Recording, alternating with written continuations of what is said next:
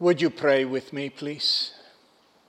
Father God, we come to this day in which we renew our covenant with you and our commandments, our commandment that you gave us to love you with all our heart and soul and mind.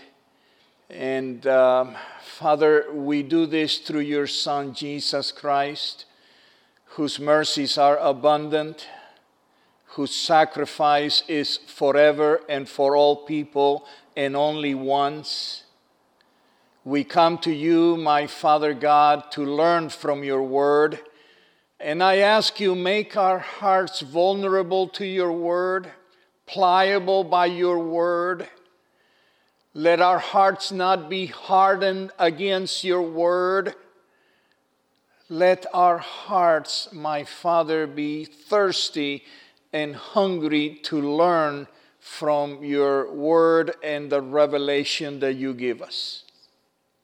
I ask you, my Father, that this day be a day that bring you glory. My Father, cause us all to submit to you, to bow down in humility to you, and to surrender and give ourselves to you. We do adore you. We do belong to you. We proclaim that, we acknowledge that, and we do that, Father. In the name of your Son, Jesus, I ask you to be with us. Amen. Amen. Good morning, everyone. In your bulletins, I think it's the last page this time, there is a sheet for you to take notes if you like to do so. I think it's important that you do. I think it's important that you have one ear focused on me and the other ear focused on the Lord, because I think the Lord will speak to you perhaps beyond anything that I may say. I know that happens to me whenever I hear other preachers. I enjoy what they're saying, but I always believe that the Lord adds to what a preacher is saying the things that the Holy Spirit may be inspiring in me and making me think and so on. So I want you to be alert.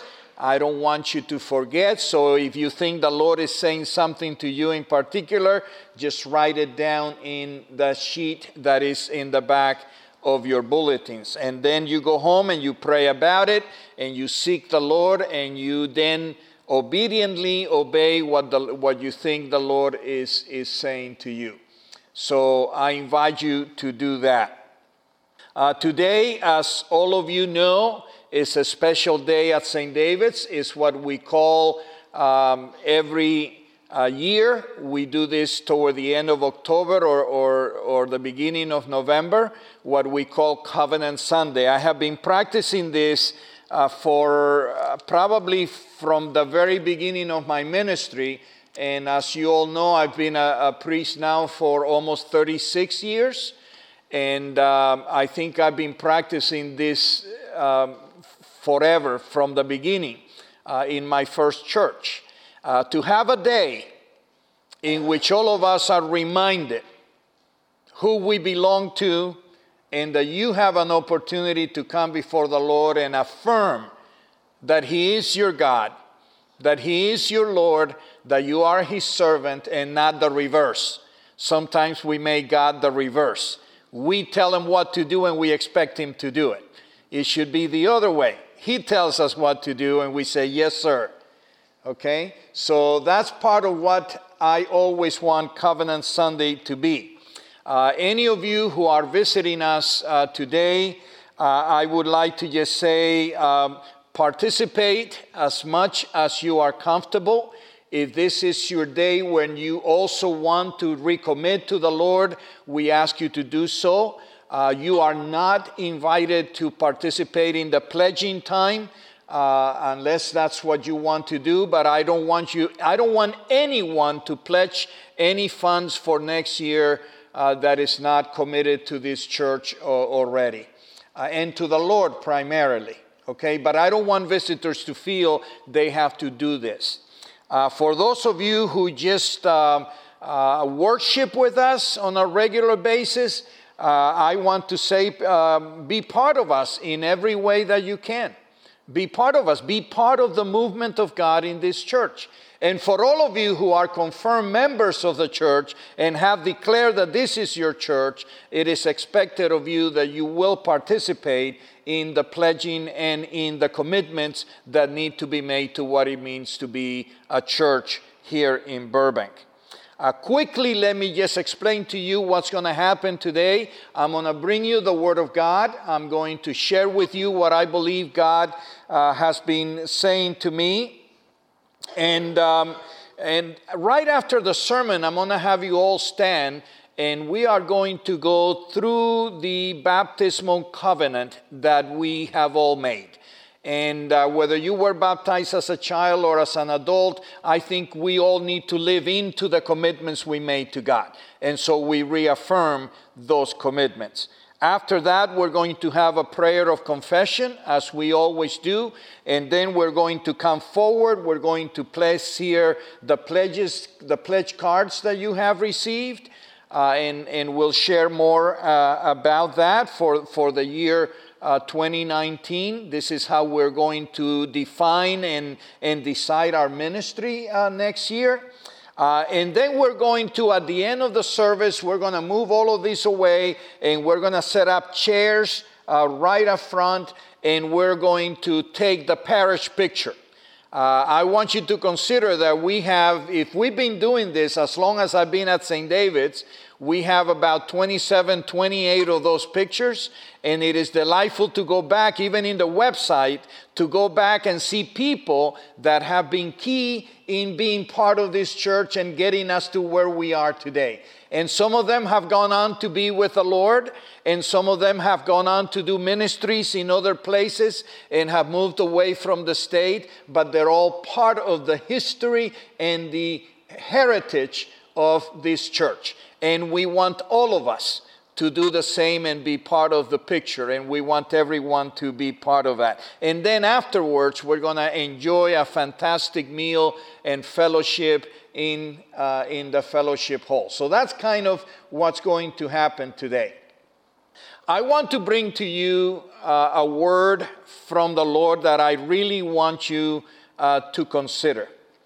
I'm going to be speaking to you today, and I'm going to be trying to focus you on a picture and a model of the church of Jesus Christ, a picture and a model of the church of Jesus Christ in its most original form. In its most original form, the church as it begun. The church as it begun. Not what we have made it after centuries of running the church. But I want us to look at a picture of the church as it begun. Fresh. A brand new baby church. Uncompromised by the following centuries of politics, both internal politics and external politics, by kings, emperors, and powerful and influential popes and bishops and men and women in general. Because the church as it began and the church as it is today are not necessarily the same. And in some way, it's great in that it moves with the times, and it's influential in the times that we live today, but in many ways, we have the tendency to want to make the church what fits us and not what fits God. Amen? So I think it's always good for us, when we consider ourselves as a church, for us to go back to the original intent, to the original, fresh, embryonic, newly born church of Jesus Christ as the apostles and the early Christians experienced it. A church that is extremely close to the days in which Jesus died. A church in which is extremely close to the day of the resurrection of Jesus. In a church that is extremely close to the day of Pentecost when the Holy Spirit came upon the church. I read this many, many years ago, and I've tried to sort of be influenced by this that I read. And I want you to listen to this. It said that we preachers should preach as if Jesus died yesterday, rose today, and is coming back tomorrow. Think about that. The emergency, the passion, the strength, the conviction of a church that experienced the death of Jesus yesterday, not 2,000 years ago. A church that experiences Christ resurrected today, not 2,000 years ago. And a church that is so readily expectant in the coming of Jesus that it is on fire for the Lord and not gone to sleep because the time delays. You with me? That's how we should, preachers, preach the gospel. But I take it beyond that. I take it to say to you that the church, you should live your lives as believers as if Jesus died yesterday, rose this very morning, early in the morning, and is coming back tomorrow. What difference would it make in your life if you knew that Jesus is coming back tomorrow? We need to live with that tendency and that emergency and that passion and that surrender and conviction. Amen? As if Jesus died yesterday, rose this morning, and is coming back tomorrow. So I want to give you and take you back to the fresh birth of the church. And I want you to read with me, and you can follow it up in the screen, from the book of Acts, chapter 2, after the day of Pentecost. And then I want to point out some things to you. In chapter 2, verse 36, it says, this is Peter speaking, but also a description of Luke of the early church. Let all the house of Israel, therefore, know for certain that God has made him, Jesus, both Lord and Christ, this Jesus whom you crucified. Now, when they heard this, they were cut to the heart and said to Peter and the rest of the apostles, Brothers, what shall we do? And Peter said to them, Repent and be baptized, every one of you, in the name of Jesus Christ for the forgiveness of your sins, and you will receive the gift of the Holy Spirit. For the promise is for you and for your children and for all who are far off, everyone whom the Lord our God calls to himself. And with many other words, he bore witness and continued to exhort them, saying, Save yourself from this crooked generation. So those who received his word were baptized, and there were added that day about 3,000 souls. And they devoted themselves to the apostles' teaching and fellowship, to the breaking of bread and the prayers. And awe came upon every soul, and many wonders and signs were being done through the apostles. And all who believed were together and had all things in common. And they were selling their possessions and belonging and distributing the proceeds to all as any had need. And day by day, attending the temple together and breaking bread in their homes, they received their food with glad and generous hearts, praising God and having favor with all the people. And the Lord added to their number day by day those who were being saved. That is the church that was born out of the experience of the cross, out of the experience of the resurrection, and primarily out of the experience of the Holy Spirit coming upon the church. This is that church that grew out of that experience. And I want to kind of go with you a little bit through some of the things that I believe are the marks, what I call the marks of a Spirit-filled church, because that's what's behind this. The reason they are who they are is because of the Holy Spirit coming upon them. The reason this church is born in this way, the reason that the signs and wonders were being done were because the Holy Spirit, God, had come upon the church, and people were being cut to the heart by the gospel. And they were becoming this church and asking, what shall we do? What shall we do? How do we come into this presence of the Lord? So I want to share with you briefly some of the marks that I consider of this church. The first thing I want you to consider is that one of the marks of the church is that it was a prayerful church. It was a prayerful church.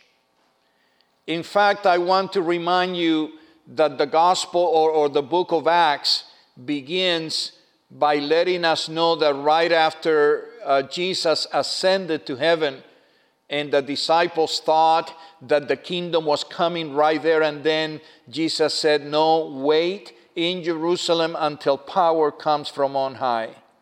And what they did is they started gathering in the upper room, probably the same place where they had eaten the Last Supper. And Mary, the mother of Jesus, were there, and his brothers were there, and sisters were there, and the apostles, and there was about 120 that had been following Jesus. I can imagine Bartimaeus being there. You know about Bartimaeus. I preached on him last week. I can imagine Lazarus being there. I can imagine Mary being there, Martha being there, and so many of the early believers were in that house. And he says that they were praying together. They were in prayer, waiting for the moment and the day that Jesus had promised that the Holy Spirit would come upon them. And then as chapter 2 comes into the picture, Luke tells us that the disciples were praying in the house when tongues of fire appeared upon them. And a wind, what looked like a wind, what felt like a strong rushing wind came into the house. They were in prayer. And we are told about this church that this was a church that believed in prayer.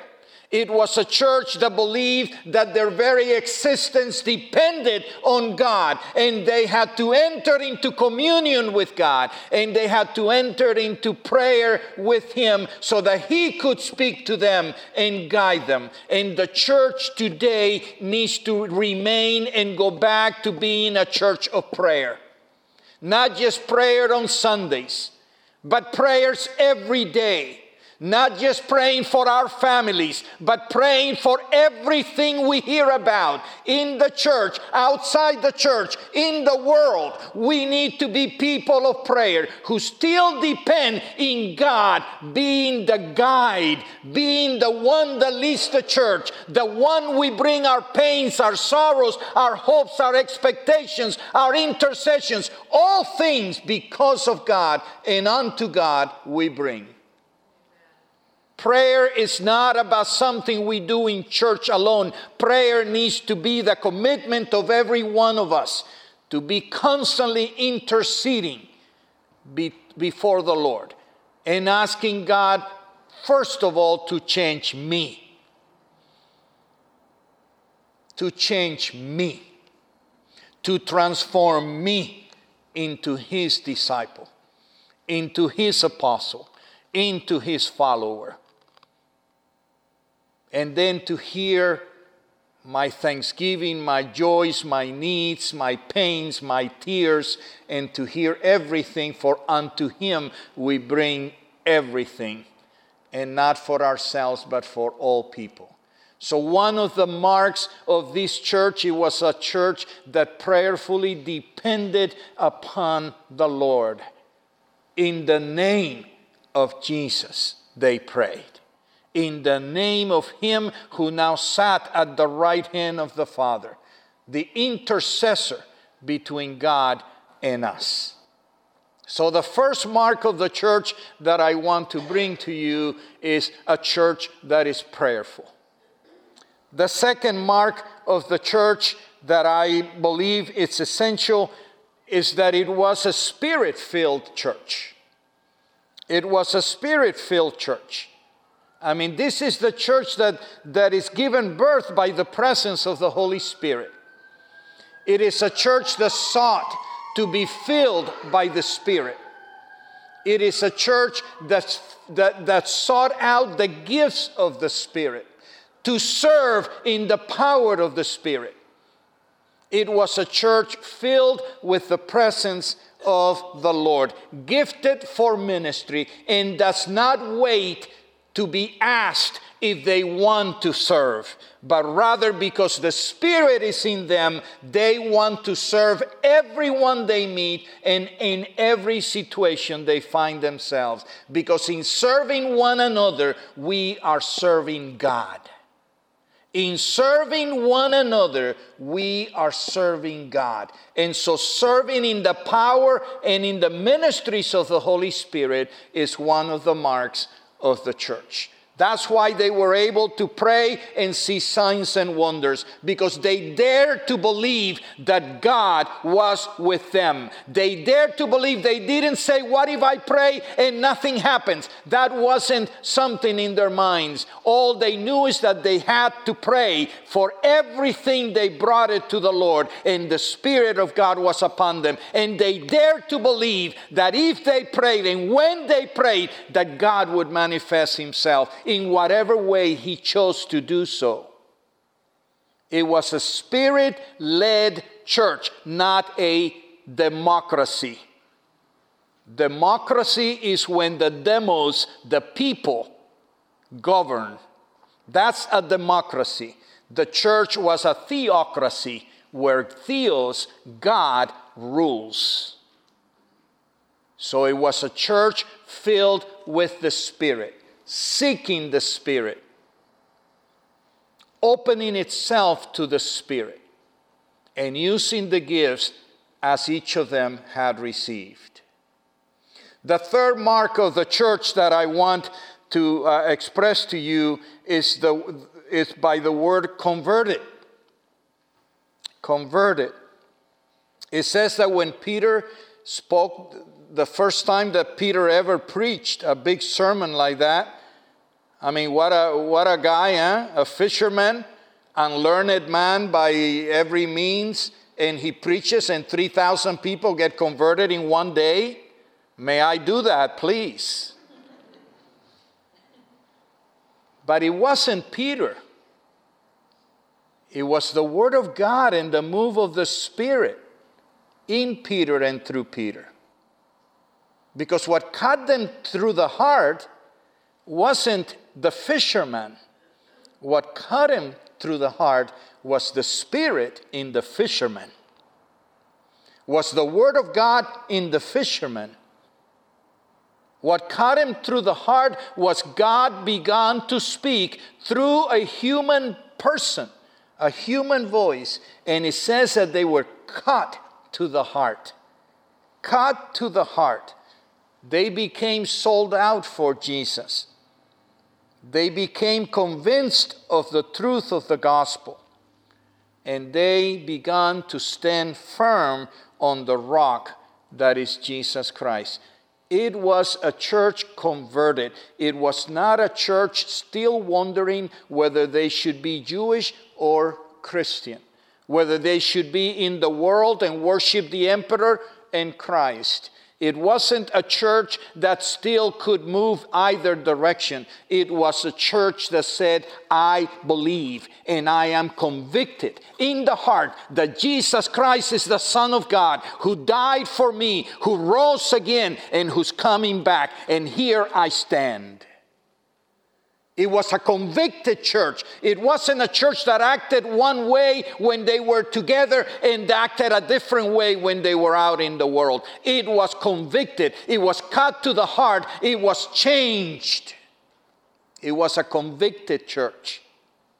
They were convicted by the word. They were convicted by the truth. They were convicted by the actions of these fishermen and tax collectors and some of the others. They were convicted when they saw in others the life of Christ, the commitment of Christ, the Word of God. They were convicted. And they began to live a different life. And 3,000 were baptized that day and joined the ranks of the church. Another mark of the church that I think it's special that we consider is that it was a repentant church.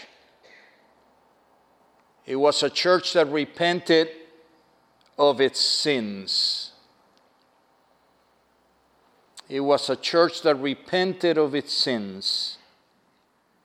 It considered their sinful life and decided that they no longer could live in that way.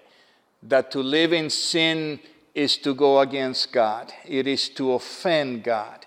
It is to not be true to the Word of God. They became repentant. They truly repented of their sins.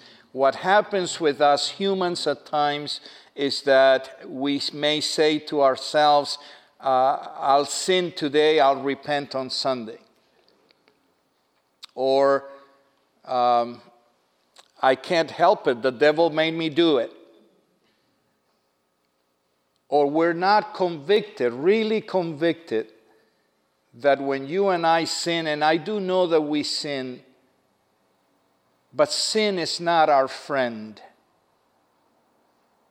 Sin is our enemy.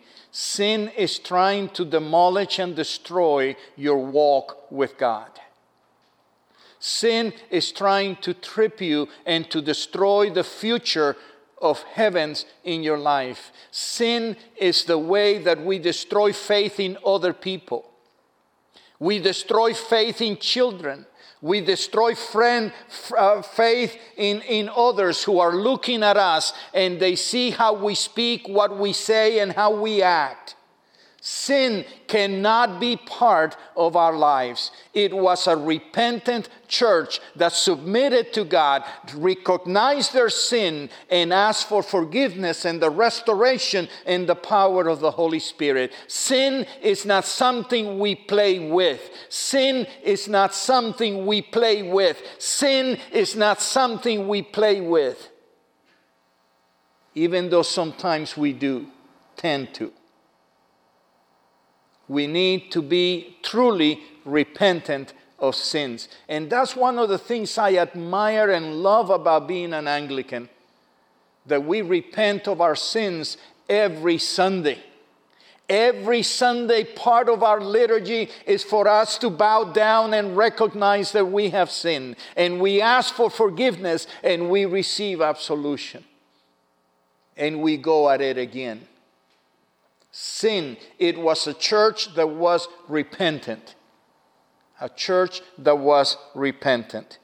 Another of the marks of the church that I love and gets quoted all the time is that it was doctrinally sound. It says that the church remained in the apostles' doctrine, in fellowship, in prayer, and in the breaking of the bread or breaking of bread. It was a church doctrinally sound.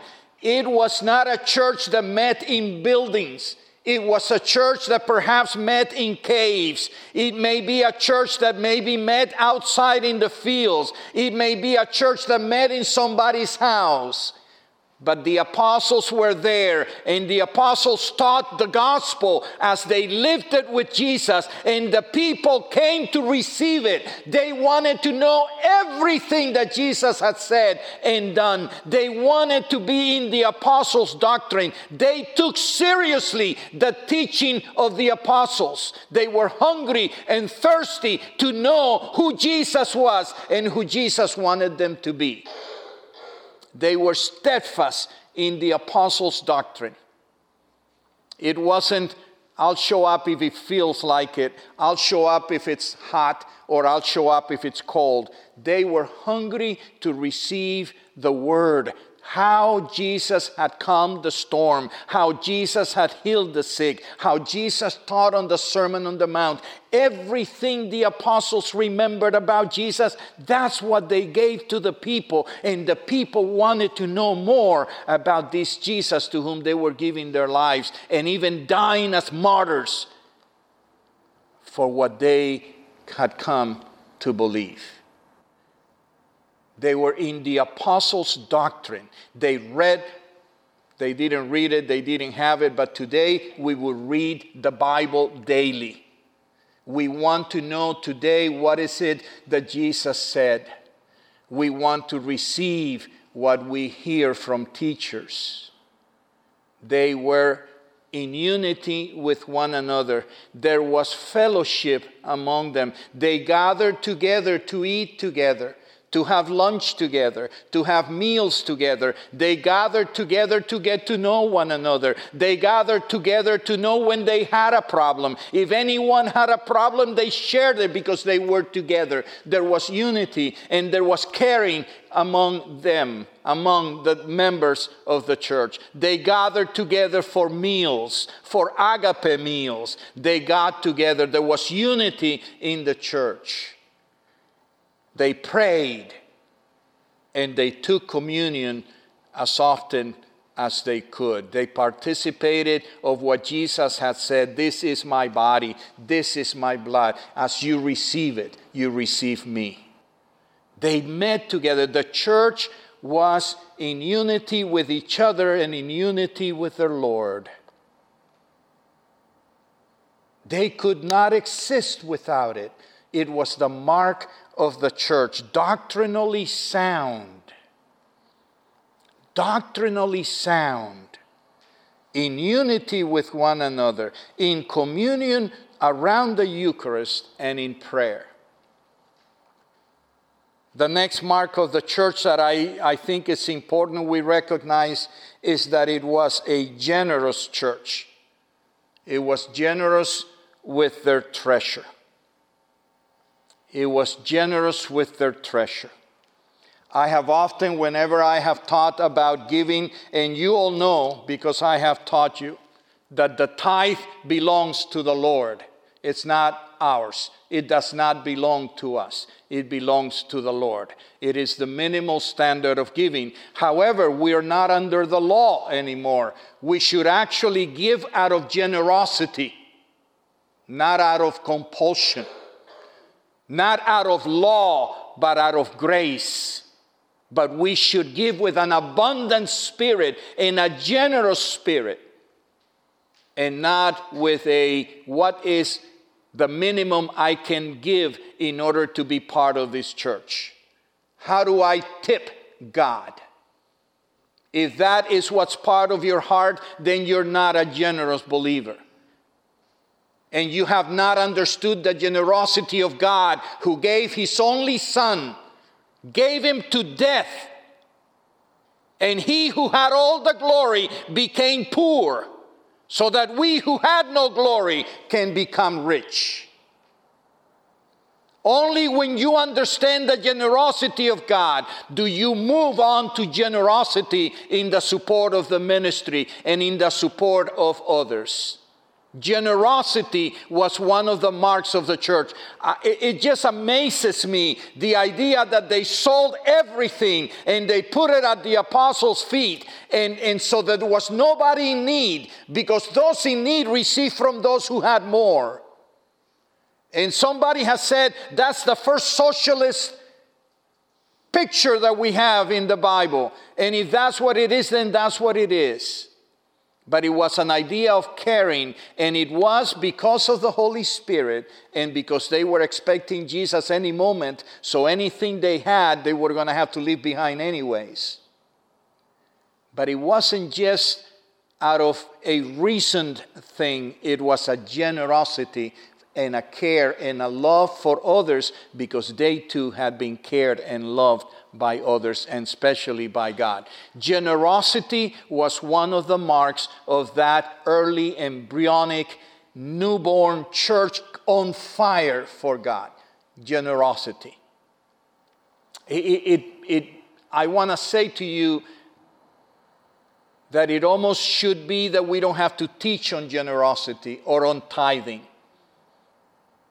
because it should be natural from us. But I think it's important that we teach, because we didn't all come into the church knowing everything. And we should teach everything about the Word of God, including giving. The next to the last mark of the early church was that there was gladness and simplicity in their hearts. Doesn't that sound beautiful?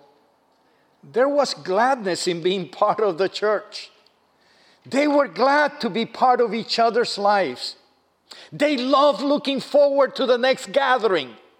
There was gladness, simplicity in the way they approached each other. They were simple with one another, not proud, not some bigger than others. There was simplicity, generosity with each other. There was gladness. Let us get together. Let us talk about Jesus. Let us lift our hands and glorify our God. Let us look for times, every time we can. There was gladness in them and simplicity. And the last mark of the early church that I find fascinating as well, it says almost at the conclusion of the passage that they have favor with all the people. Outsiders looked at the church and they marveled at what they had. The world looked at the church. No wonder 3,000 people were baptized in one single day. They saw something in those apostles. They saw something in Mary. They saw something in those that were healed and had come into Jerusalem. They saw something that they said, we haven't got it. We're living in a world where we don't know who cares for us and who doesn't. We live in a world where dog eat dog. We live in a world where the Romans are oppressing us. We live in a world which I'm not sure where my next meal is coming from. We're living in a world that is broken and thirsty and hungry and depressed. And let me tell you, that's the world we live in today. But it says that they were having favor with all the people.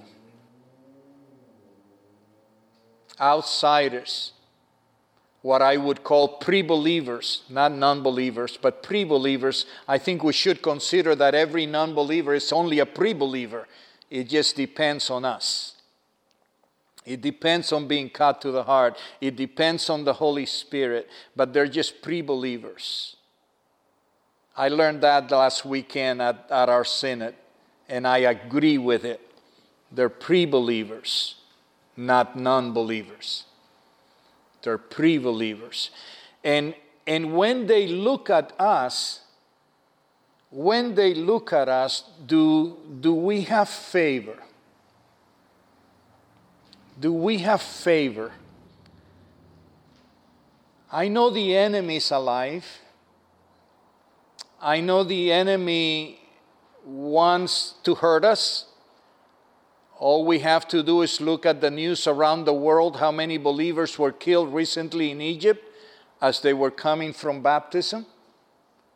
All we have to do is read the many men and women who are in prison for the faith, charged with blasphemy. And it's not just the Middle East. We look to China. We look to Mexico. We look to many places. We even look in the United States of America, where believers are persecuted in many ways. We still need to live in such a way that the light shines and they see their darkness. We still need to believe in such a way where we have favor, even in persecution, that we have favor with all the people. So I'm giving you here a number of what I call marks of a spirit-filled church, because the reality I want to say to you is all of these marks, we can't do them by ourselves. We can't just say, I'm going to be this, I'm going to be that.